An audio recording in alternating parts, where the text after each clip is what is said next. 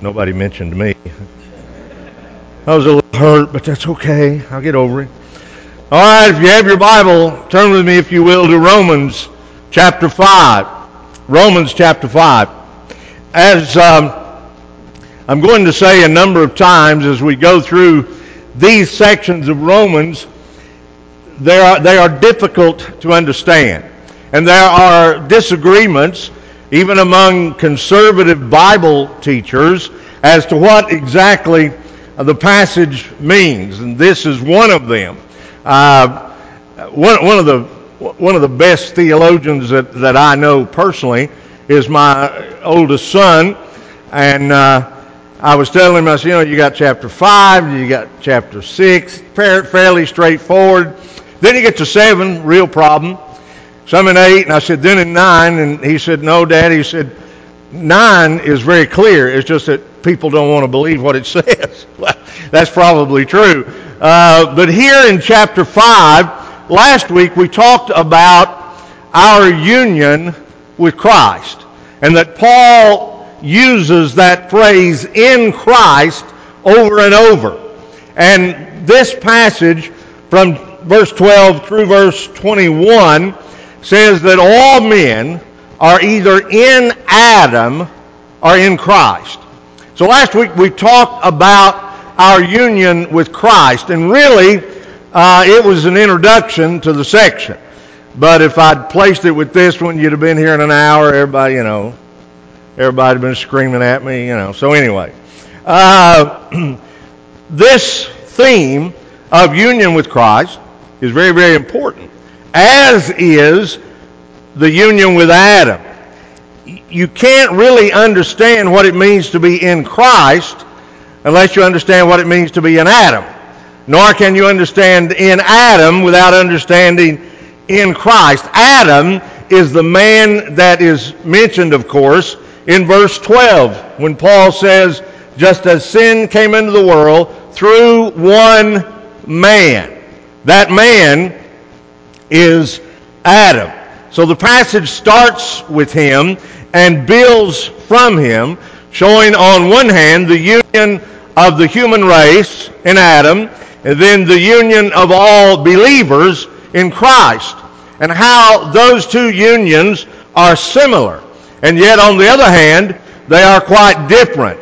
The result of the first being evil, and the result of the second being good. And since these verses also deal with justification, a theme that we looked at extensively in chapter 4, and we'll be looking at again, this passage helps in our understanding of that great doctrine. Paul has been teaching, you remember, that justification is the righteousness of Christ imputed to us. We are declared righteous based upon what Jesus Christ has done. And when we believe, all of the righteousness of Christ is imputed to us. And all of our sins are imputed to him. But people are sometimes reluctant to accept that truth. The reason being that we really cling tenaciously to the idea that we can save ourselves. And we do that by just being good enough. And then, like I said last week, we hit those days, and I had one of them this week. I ended up preaching my last week's sermon to myself this week because I had one of them bad days.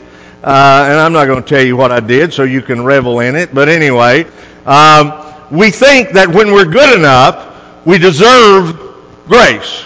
But then we hit a day when we're not good enough. And then we realize that we don't deserve grace. And were it not for grace, we could not be saved.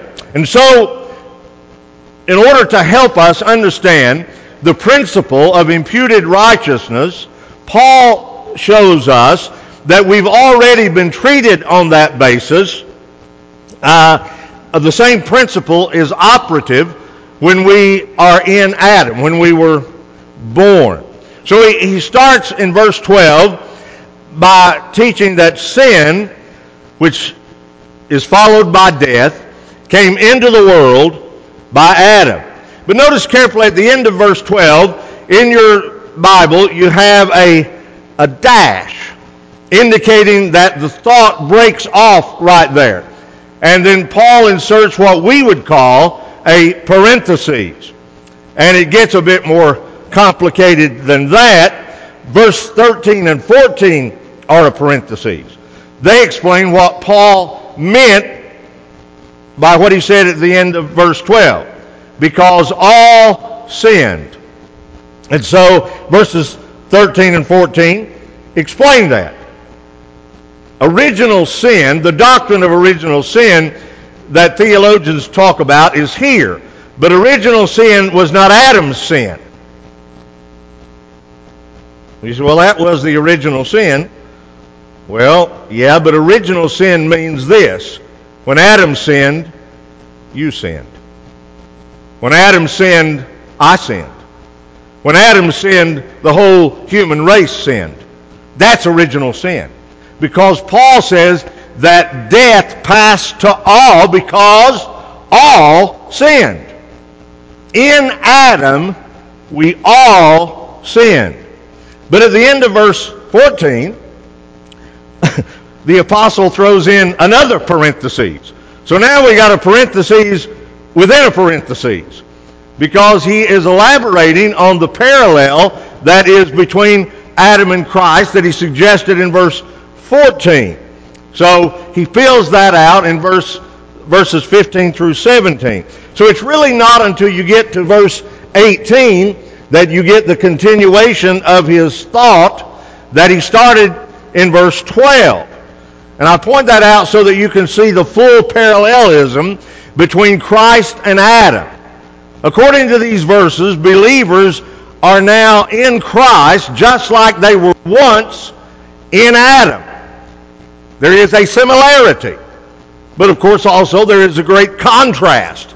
Since in Adam, the human race has experienced sin, which leads to condemnation and to death. While in Christ, believers have experienced righteousness, leading to justification and eternal life. The two sequences are exactly parallel. When Adam sinned, his sin is imputed to us because all sinned. So if you put the two verses together, 12 and 18, the thought goes like this. On the one hand, just as sin entered the world through one man, and death through sin, and in this way death came to all men because all sinned, that is, just as a result of one trespass was condemnation for all men, so also on the other hand, the result of one act of righteousness was justification that brings life for all men. So these verses are teaching there were two great acts in history.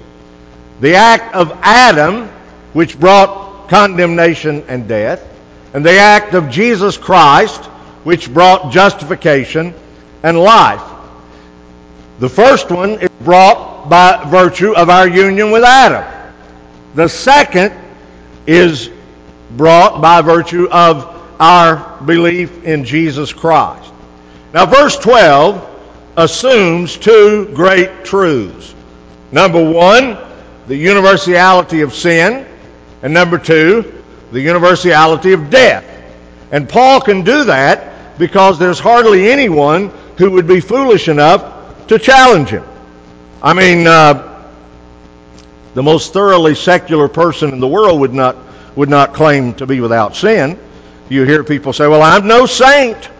You know, my children used to say to me when they would misbehave, well, Dad, I'm not perfect. I never thought you were. Never occurred to me that you were. So that is true. And again, the universality of death is a given. We say there's nothing certain in life but death and taxes, using an absolute certainty, death, to illustrate the certainty of a lesser truth, taxes. But that raises some very big questions. How do you explain that situation? Why is death universal? why is death the universal experience of all? Why, you'd think just on the basis of the law of average, someone would escape. That someone, somewhere, sometime, would be sinless. Some descendant of Adam would not have sin and would not die. So how do you answer that? Why isn't there someone somewhere without sin that is a descendant of Adam, and somewhere someone who has not sinned who is a descendant of Adam, born in the same way that Adam was and all human beings except for Jesus Christ? And when you try to answer those questions, you come to a separation between secular and Christian thought. The secular mind says two things. Number one, there is no connection between sin and death at all. They are two unrelated issues. And number two, each of them can be explained naturally. As far as sin is concerned, the secular view assumes that sin is simply an imperfection that is soon to be overcome. Of course, that view of sin fits with the prevailing evolutionary framework of our time, which says that all things are gradually evolving from less complex and less perfect forms to forms that are more complex and more perfect.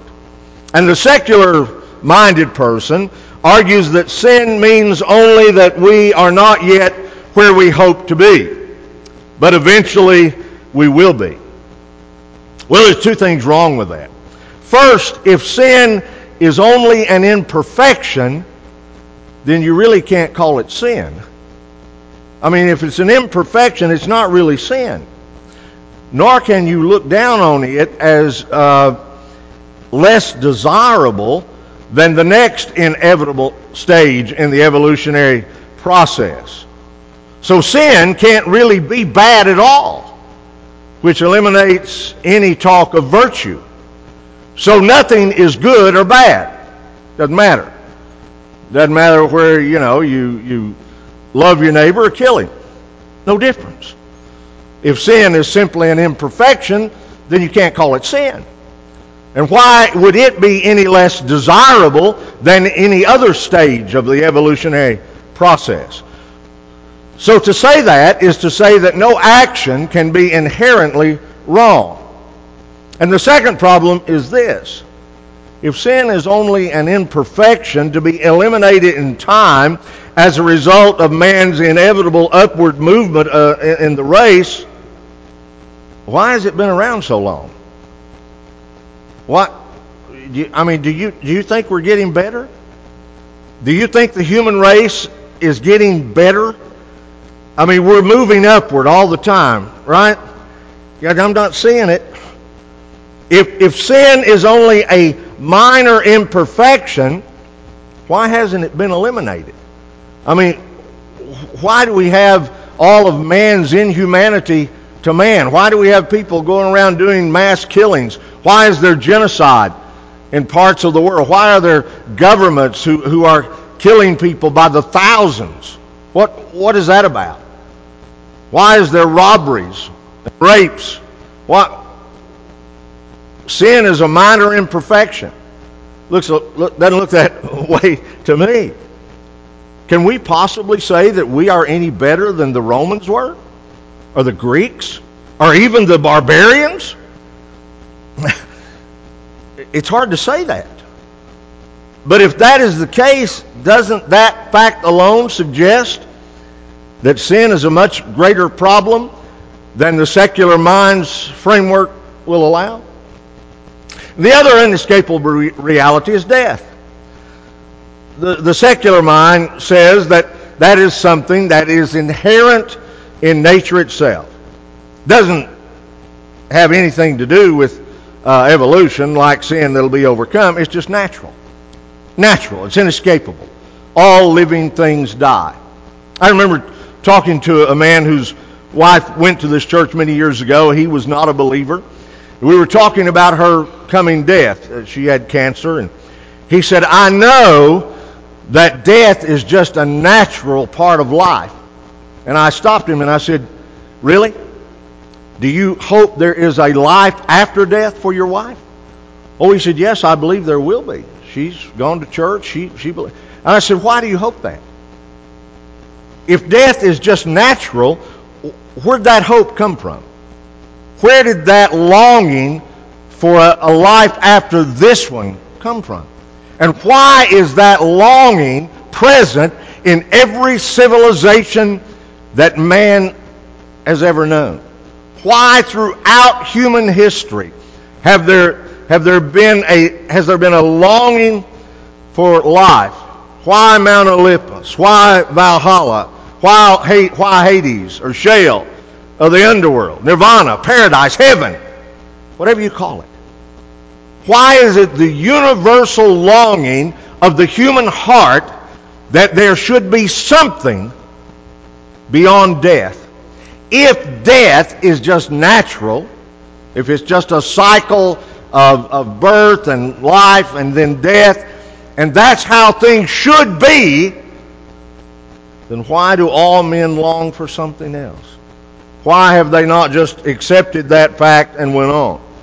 And the Christian answer to the problem of the universality of sin and death is that it is not natural, but rather it is the punishment of God for sin. It says that sin entered the world through the one act of Adam, who was the first man, and then from Adam, sin and its consequence, death, passed to all of Adam's descendants. All men die because all sinned in Adam. Because of Adam's sin, the human race was plunged into sin and death. And the only escape is through faith in Jesus Christ. Of course, the Christian view is far more comprehensive than that. We're going to be looking at it over the next few weeks. But I want us to think about this verse 12. Therefore, just as sin came into the world through one man and death through sin, so death spread to all men because all sinned. Because there's some different viewpoints out there in the world as to what that means. The first view is named after a 4th century theologian by the name of Pelagius. Pelagius was opposed by Augustine, of the Bishop of Hippo, and I bring up his viewpoint because even though Pelagius has been condemned as a heretic by more church councils than any man in the history of the church, many 20th century commentators follow his views. And so there are many out there who have the same view as Pelagius. Pelagianism teaches that each human being sins in his or her own person apart from any relationship to Adam. And the person's death, which follows, is a consequence of that sin only. So Pelagius said, you are a sinner because you sin. The biblical view says you sin because you're a sinner, because you're born a sinner, because you sinned in Adam. There are several reasons why Pelagianism is wrong, aside from the fact that Pelagius was not very right about anything. But, first of all, it's not observably true. Not all who die for their own sins. For example, babies die, and yet they haven't sinned. And second, it contradicts the explanation of the phrase that Paul gives of because all sinned in verses 13 and 14. I said those verses are a parenthesis where Paul is explaining what he said in verse 12. And he says that death reigned, watch this, even over those who did not sin by breaking a command, like Adam did. The law was not given. But death reigned from Adam to Moses, even though they had not broken a specific command.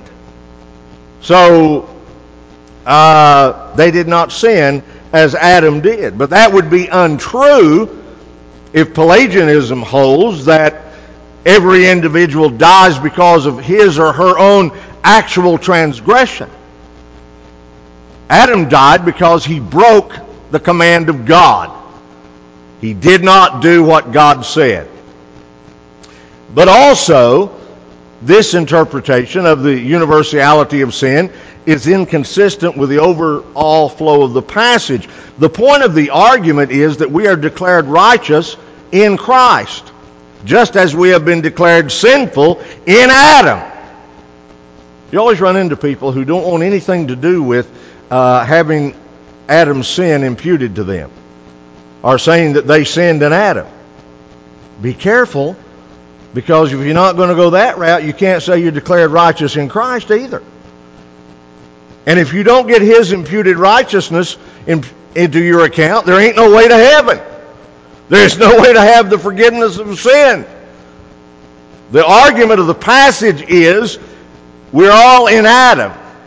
And when we believe, we are all in Christ. And it breaks the whole flow. We are not declared righteous in Christ because of any righteousness that we have done. We haven't done anything. His righteousness is just imputed to us. And so the parallel holds. If we are to be declared righteous based upon the imputation of Christ's righteousness to us, then we are declared sinful on the basis of Adam's sin. Even though we sin personally, that's not the point. The point is, when Adam sinned, we sinned. And then the Pelagian view is inconsistent with the tense of the verb here. The tense of the verb is an aorist. So it cannot mean that all people do sin or that they are accustomed to sin, but rather that they sinned at a particular moment in the past.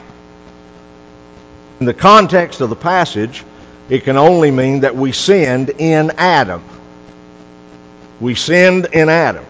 Second interpretation is attributed to John Calvin, but many believers think that Calvin just kind of slipped up, didn't give the right interpretation because he contradicts it in some other places. But I'll just mention it to you. He took Romans 5:12 to mean, they took the word sin in Romans 5:12 to mean corruption. And the verse to teach that sin passed to all men because all are corrupted. Of course, all men are corrupted by sin. That's true. And each would also be condemned for his or her own sin apart from Adam. But the passage we are studying is not dealing with that. Paul is not teaching that in Romans. As in the Pelagian view, the interpretation of corruption is inconsistent with what Paul says in verses 13 and 14. The next view is that of Augustine. It was held by many theologians in the Middle Ages and even into the modern day. It is referred to as the realistic view or the seminal view.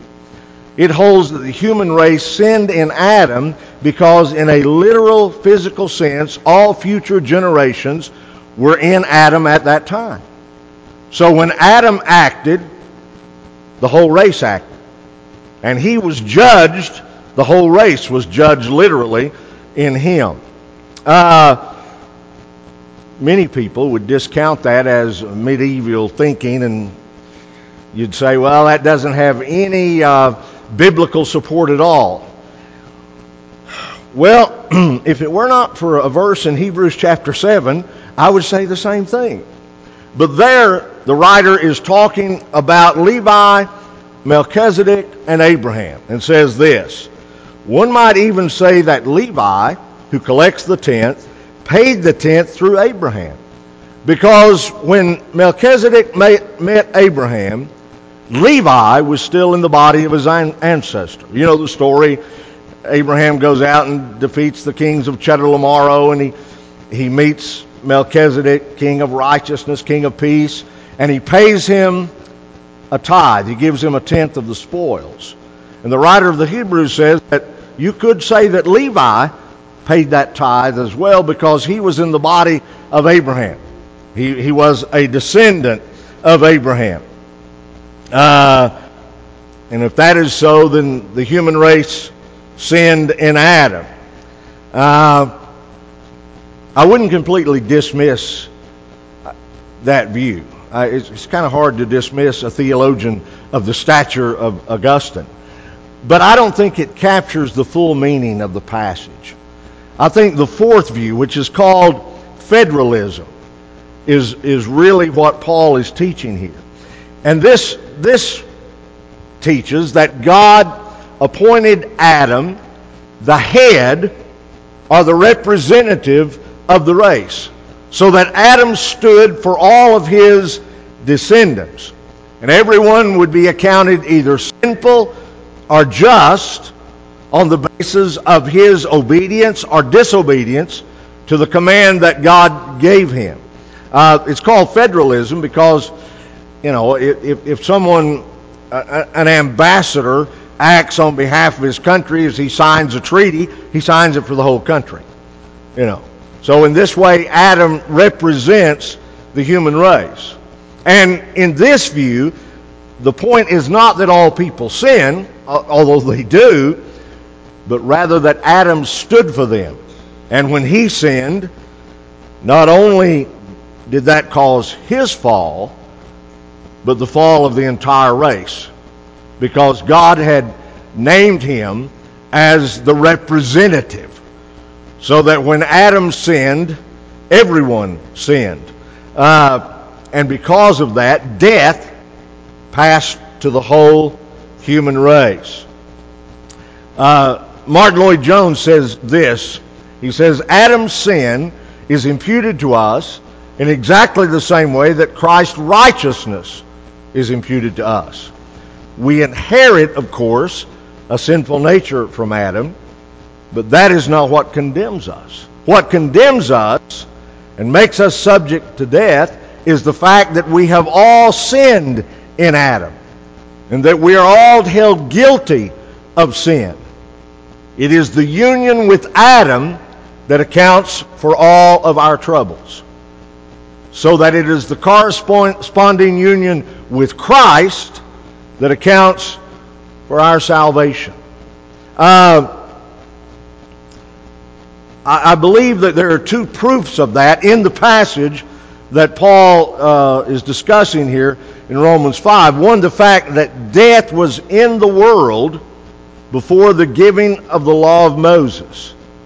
And then secondly, the fact that all die, even innocents. If sin is the transgression of the law, and people who did not have the law were punished, then how do you explain the fact that everyone died from Adam to Moses unless they all fell in Adam? And so they're all born sinners. And they sin because they're born sinners. Or to make it even more pointed, why do infants die today? Unless, along with the rest of the race, they are fallen in Adam. Or for that matter, why would a baby suffer? Why would a baby have colic or get cancer? Unless this federalist view is correct. I can only see two other possible answers, and they are both inadequate. One is that evil is eternal.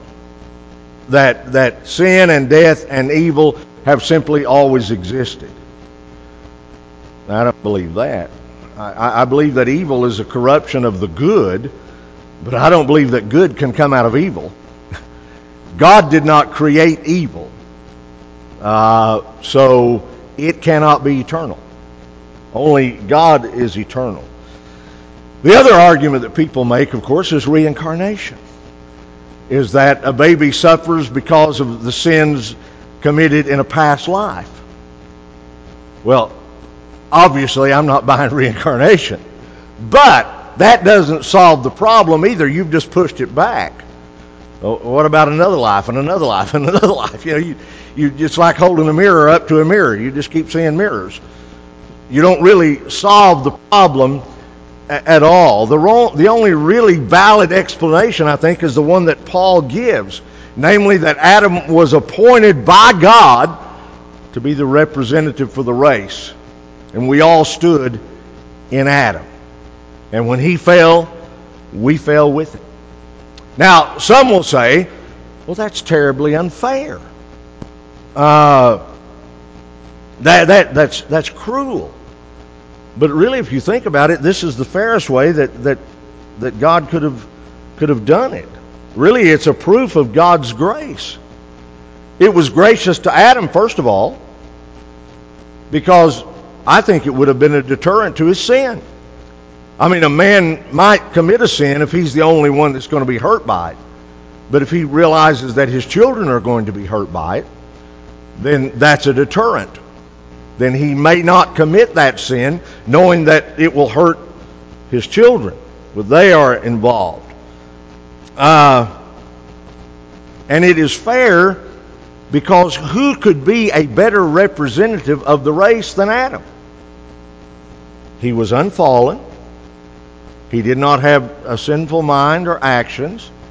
He had one command. One. Don't eat of that fruit of the tree of good, the knowledge of good and evil. One command. Just one command. And guys, here's the kicker. He had a perfect wife. A perfect wife. How many of us could walk a straighter line? Let's don't go there. But Adam was obviously the most fit representative that could be had. He was possessed of his full faculties, not tainted by sin, undoubtedly far superior to us. He lived in a perfect environment. For our part, we're sinful and weak and ignorant, live in a world filled with all kinds of temptations. Was it not merciful of God to judge us in Adam? And if God had chosen to judge us in the way that we think we should be judged, that is, with no relationship to Adam, then again, we will all inevitably perish. Because there is no way that we can attain to the perfect righteousness that God demands of us unless that righteousness of Christ is imputed to us. All men are born in Adam. And they are all sin because they are sinners. All believers come to be in Christ. And just as Adam's sin is imputed to the human race, Christ's righteousness is imputed to all believers. And so just as we fell and were condemned in Adam, so we may also be acquitted and saved in Christ. The question then becomes, are you still in Adam or are you in Christ? Have you believed the gospel? Have you believed that Christ died for your sins and that he was buried and that he rose the third day? That is the only way to be counted righteous. Let's pray. Our Father and our God, we thank you for